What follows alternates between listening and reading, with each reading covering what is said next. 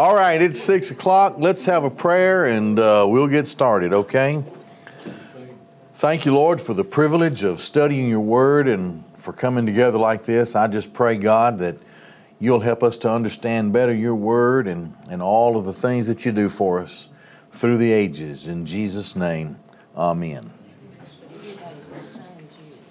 All right, let's continue in Exodus. We're only going to look at verses 11 through 14 because tonight we're going to, what I say? What, did I do it wrong? Did I say it right? No, he said should be watching that anyway. Watching what? Super Bowl. Well, unless you got a lot of money on it, I don't know. Right? No, not. They're not patriotic. I want us to get to know Moses a little better and look at it from a perspective that you don't get by only looking at Exodus. But the Bible gives us a deeper insight to, there are big gaps of time here. So what has happened during that time, actually, and I had a seminary professor tell me this a long time ago, that wherever you see a reference to the Old Testament or a quote of the Old Testament in the New Testament, of course, the New Testament is given in the Koine Greek, that the New Testament is actually an accurate and expanded commentary on what the Old Testament has said, because the apostles are inspired, as Moses was inspired to give us the 5 books of Moses, but they give it from the perspective of after the day of Pentecost and in the time of the church and being further enlightened, so to speak. So with that in mind, let's begin here in verse 11. And it happened in those days when Moses was grown. Okay, so a lot of time passed there and we don't know what happened, right? He went out to his brothers and looked at their burdens, and he saw an Egyptian beating a Hebrew of his brothers. So then he looked this way and that way, and when he saw no one, he killed the Egyptian and hid him in the sand. And when he went out the second day, then behold, 2 Hebrew men were fighting. He said to the one who did the wrong, "Why are you striking your companion?" And he said, "Who made you a prince and a judge over us? Do you intend to kill me as you killed the Egyptian?" And Moses feared and said, "This thing is surely known." Let's pick up a few things here in this passage before we move on to something in the New Testament that gives us a closer look and a more expanded view of this whole situation. You'll note here that Moses didn't seem to have much of a problem killing the Egyptian. If what Josephus has written about, and I guess he draws from other sources, historical sources, about Moses being the highest rank officer in the army, and he would have been accustomed as a soldier and a warrior to using a sword, and he would have probably been armed, being recognized at least as the son of the daughter of Pharaoh, and knew how to kill. And if he, I guess, as a commanding officer, if that holds water, I mean, we build it on extra biblical sources which are fairly reliable. If he was an army guy, a military guy, surely accustomed to taking the lives of other people, but also in conquering other people, he also would have served, being the highest ranking officer, he would have served as a judge. So what do you do with a conquered land? You're going to leave the conquered land as a vassal of the empire of Egypt, and you'll have to set people in positions of authority, and you'll have to get the economy set up again, and you'll have to get the government set up again, because in those days especially, logistics and distance and all these be impossible. Somebody said all the time. So Moses, as a prince, as a warrior, would have also had experience as being a judge over people. Now you think about that and look at the language that's used here. He didn't hesitate killing the Egyptian when he saw him beating one of his brother Hebrews. Now they're not called Israelites here because they really haven't come out as a nation yet. They're still the Hebrews over there in the land of Goshen. And it's obvious that he didn't want anybody to see it, but it must have been a fairly quick and clean death. You ever seen the swords that the Egyptians used in those days, or a likeness of the swords? They were almost, don't turn, well, you can turn the sound off, but I have another biblical reference that I'm going to look at there. They come out like this, almost like a sickle or something. They come out and then they go around like this. And it was perfect for cutting a guy in half or cutting his head off, which might have been their favorite move. And if that's the case, he would have known how to do that quickly. So maybe he lopped the guy's head off. I don't know, but he killed him. Then he hit him in the sand. He didn't think anybody was watching, right? So then he goes and he sort of scolds these guys. He's used to giving orders. He's used to being in authority of wherever he is. Thank you, ma'am. And as such, he's ready to just enter into the fray and say, hey, why are you doing this to each other? So, he's fairly bold, leadership type. One of the guys said, notice the language, who made you a prince and a judge over us? Okay, he's a prince of the Egyptians. If indeed he was the military commander that historians say that he has been, he's 40 years old. He's 40 years old at this point. If he had all that experience, then this guy would have known that, this Hebrew, and he said, you may, essentially what he's saying is, you may be a prince in Egypt, but you're not a prince among the Hebrews. You may have the authority to judge people here and there in whatever position you may be exercising authority within, but we don't recognize that over here. So do you intend to kill me like you killed the Egyptian? Well, this obviously caused fear to come in to the heart of Moses. So now thinking about that, let me I got to find my scripture here that I want to use. Okay. Let's look at the next part here. Going to take a closer look at some details about Moses in Acts chapter 7. And we're going to begin in verse 20. This is Stephen, who's about to get killed. This is Stephen preaching his message about the history of Israel and bringing them to Christ, preaching Christ. So Stephen continues in his oration. He says, in that time Moses was born, and he was beautiful to God.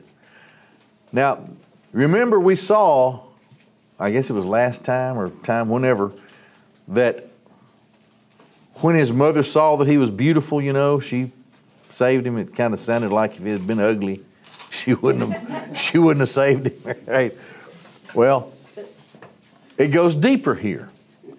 He wasn't just beautiful to his mother. He was beautiful to God. Now, the Greek word for beautiful is a deeper and more expansive word than the Hebrew word. The Greek word speaks of elegance, an elegant appearance. So tell me what would give elegance to the appearance of an infant? Anybody help me there? Long eyelashes? They don't look like Winston Churchill. They don't look like Winston. They don't look like Brother Charles. Just a sparkle in their eyes. Sparkle? Sweet smile. Sweet, thick, Hair. curly hair, right? Whatever you might think of, the appearance of this little baby was gripping. Not only to his mother, obviously, to God. And he was beautiful to God. And he was brought up 3 months in the house of his father, having been set outside. Then the daughter of Pharaoh took him and brought him up for herself as a son, and Moses was instructed in all the wisdom of the Egyptians, and he was mighty in words and deeds. That last sentence gives us a great deal of information about the lost years of Moses that we don't have in the book of Exodus. It tells us that he went, I think I saw where the elite school was in the temple of the sun, S-U-N, which they worship the sun god, Ra. And the most elite education was there. It was very strict from what I read. There was no such thing as no child left behind in the Egyptian temple of the sun school.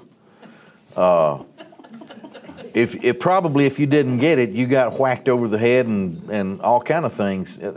Pain compliance does a lot. It really improves attitudes, and it makes you want to learn. So it was a fairly, from what I read, this kind of instruction, and it says in the wisdom of the Egyptians, this means that he was really deep in what he learned. We can even look at the very science that he studied these days. Of course, it's kind of ridiculous to us today, but we can see the wisdom that was passed down among the Egyptians, and then their history and the history of their language. Their language was what do you call it? Hieroglyphics? Maybe it was in pictures, pictographs. It was all in pictures, and it says something to the Egyptologists that that it doesn't say to me. You can look at it and say, well, this bird was running, and this guy on a horse was chasing him, and then things didn't go right, and this guy on the horse fell off the horse, and the bird got away. But other people look at it, and all these things. It's interesting to study etymology in the sense that you can see, especially if you study Hebrew, you can see how pictographs morphed their way into the Hebrew letters. This is one thing that you study when you study the Hebrew language. It came down, you can see how it came from pictographs all the way down to letters, the letters of the early alphabets. These were the things that he would have studied. So he would have learned languages, and apparently he would have gone to military school, if what we read is reliable. So he was really intelligent and had the best education that an Egyptian could have had. But look at what else he says. He says that Moses was mighty in his words and deeds. Now later on, Moses says he stutters. He speaks with a halting tongue. But here it says that he was mighty in his words. Well, could it be that he had somebody who would speak for him, as in the case of Aaron? I don't know. We're not told that much. But we do know that whether he wrote it or spoke it, he was a man who asserted thought and gave speeches, and he did things that were notable because the Holy Spirit of God here says he was mighty in his words and works or deeds. So Moses was well known. That's why the Hebrew guy who was corrected for striking his companion, that's why he was quick to point out prince and judge. He would have known, a victor of the commanding general of Egyptian armies, having won great battles in places, would have, their thing was to march and come back in victory. and carry the spoils of war with them and slaves and everything. And they would march in front of the people, and the people would cheer. So Moses was a well-known guy, probably was dressed in Egyptian garb, probably had his weapon on him while he was going over into the land of Goshen to watch how his brethren of the Hebrews were being treated. So we have a little bit more understanding of Moses here in Acts chapter 7. We continue on verse 23. Then when a period of 40 years was fulfilled to him. Okay. This almost sounds like that this is a divine appointment from God. He would have accomplished a lot in that culture, in that day. He would have accomplished a lot by the time he was 40 years old. So look at it. It came into his mind to visit his brothers, the sons of Israel. And now this is the New Testament commentary of what we just read in Exodus a moment ago. And having seen a certain one being wronged, he defended him and did vengeance for the one being oppressed, having struck down the Egyptian. Okay, so it's a little deeper here. The story is expanded a little bit further in this way. He didn't just murder the Egyptian. You know, when I went through police academy a long time ago, we went through a great deal of training on the use of force continuum. It starts with your appearance, shiny brass, so forth, you know. And then it goes from there to a vocal command. And it moves from there to non-lethal, and then finally lethal force.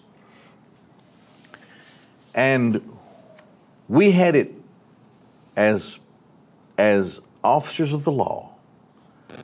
We had it drilled into our psyche that there were two reasons to use lethal force as a police officer. Number one was to protect your own life.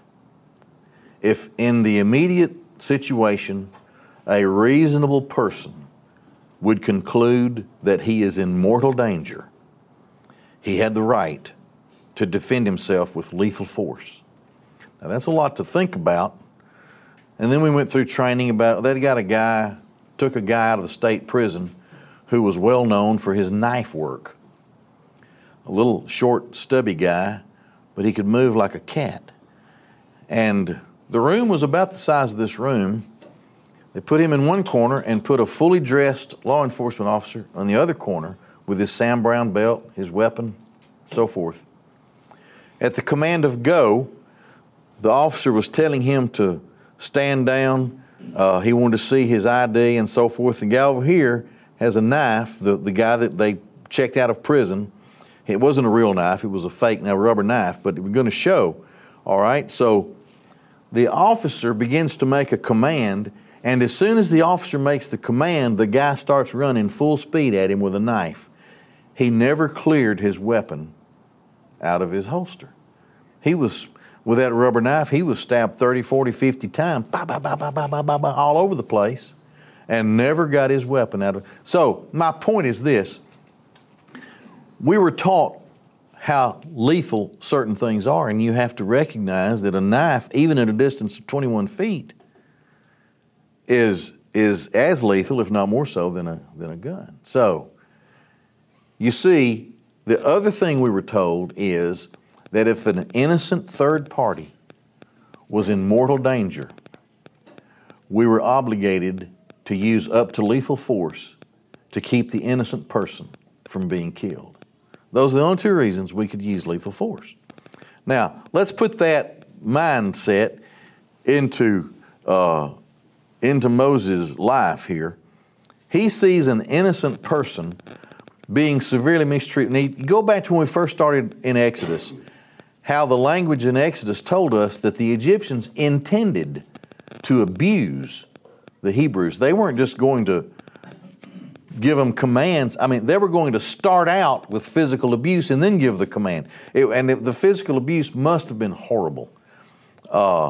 So seeing this, Moses, he had obviously been brought up in the ways of the Egyptians, and he would have learned something about Egyptian law, especially military law, and this just wasn't right.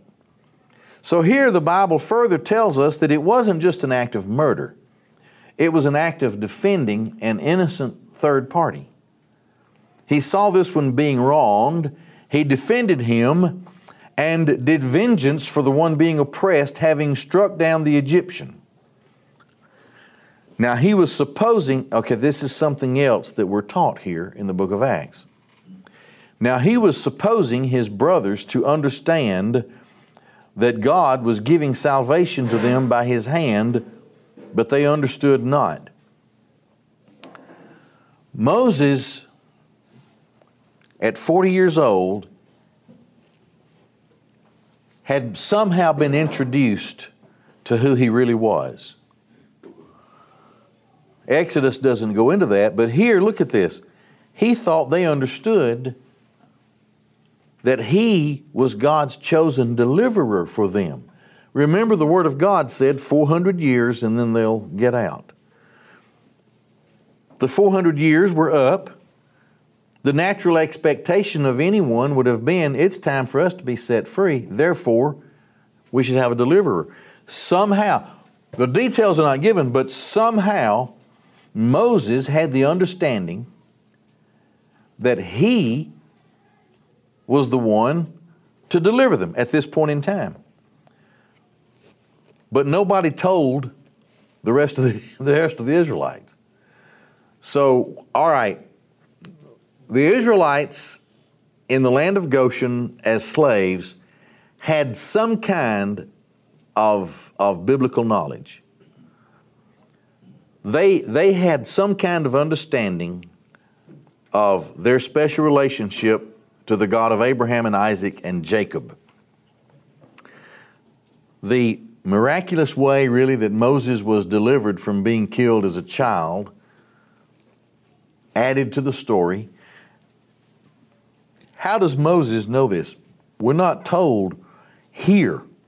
We're not told here, but somehow he saw his brothers. He went to visit his brothers. He saw his brothers being mistreated. So he knew at this point he was of the Hebrews, and yet still apparently is arrayed as an Egyptian prince and warrior.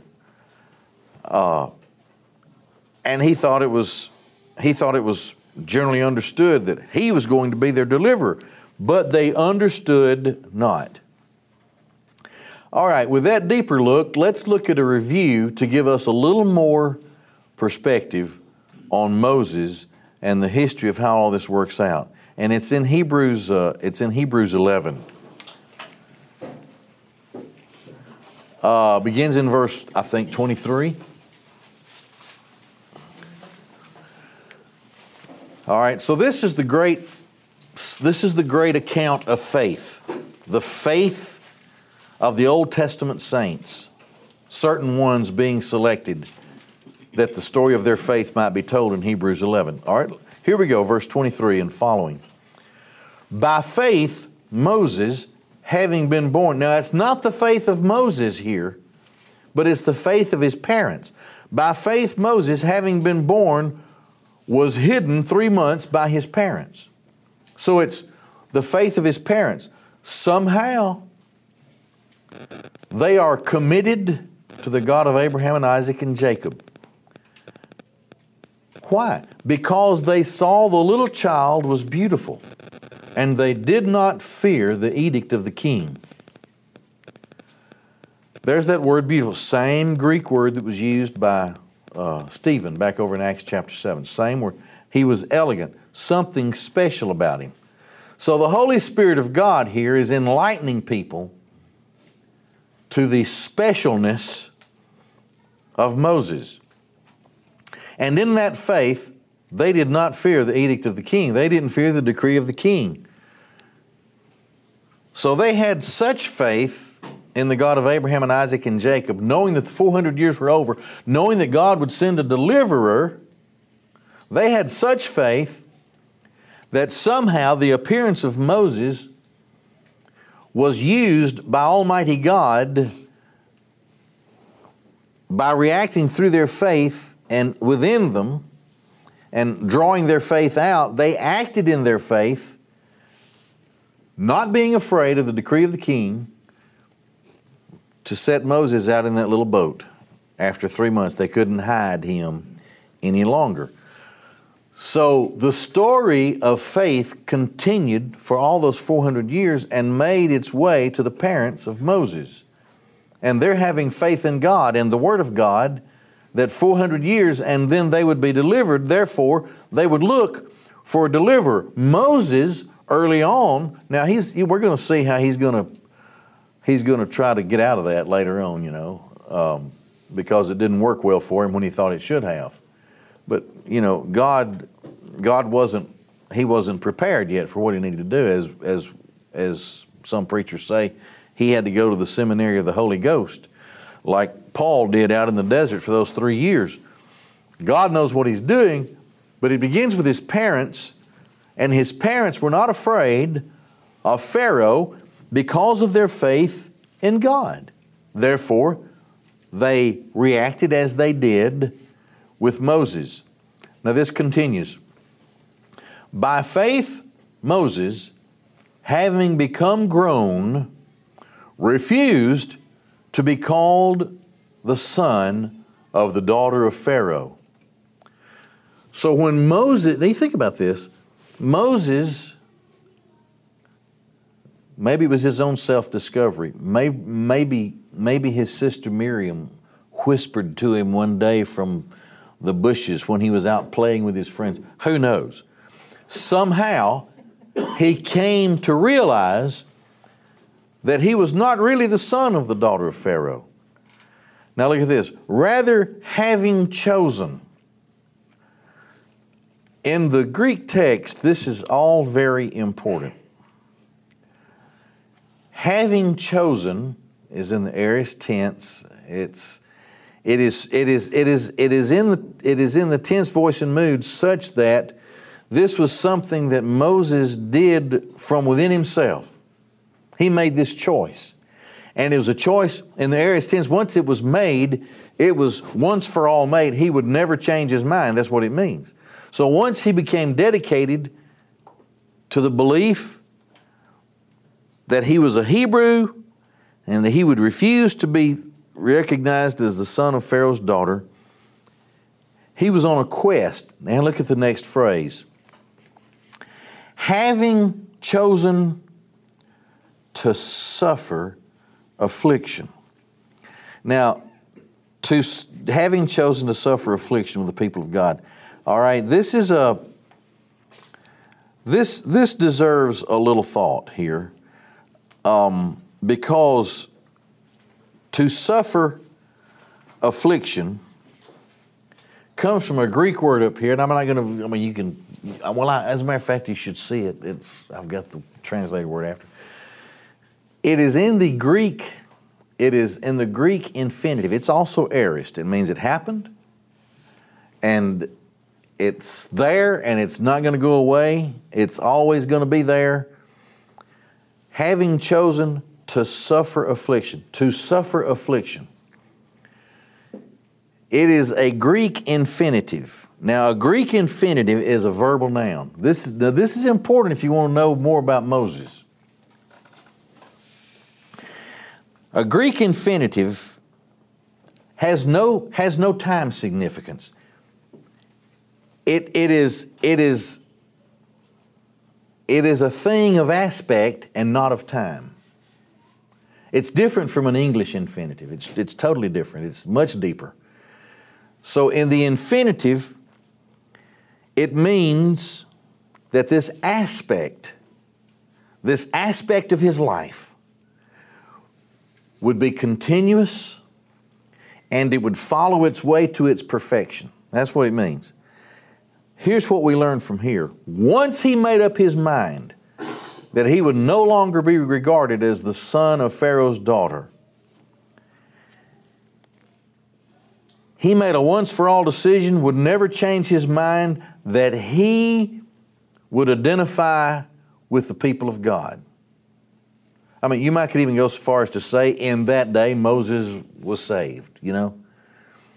He made the choice that he would, it's in the infinitive, he would suffer affliction.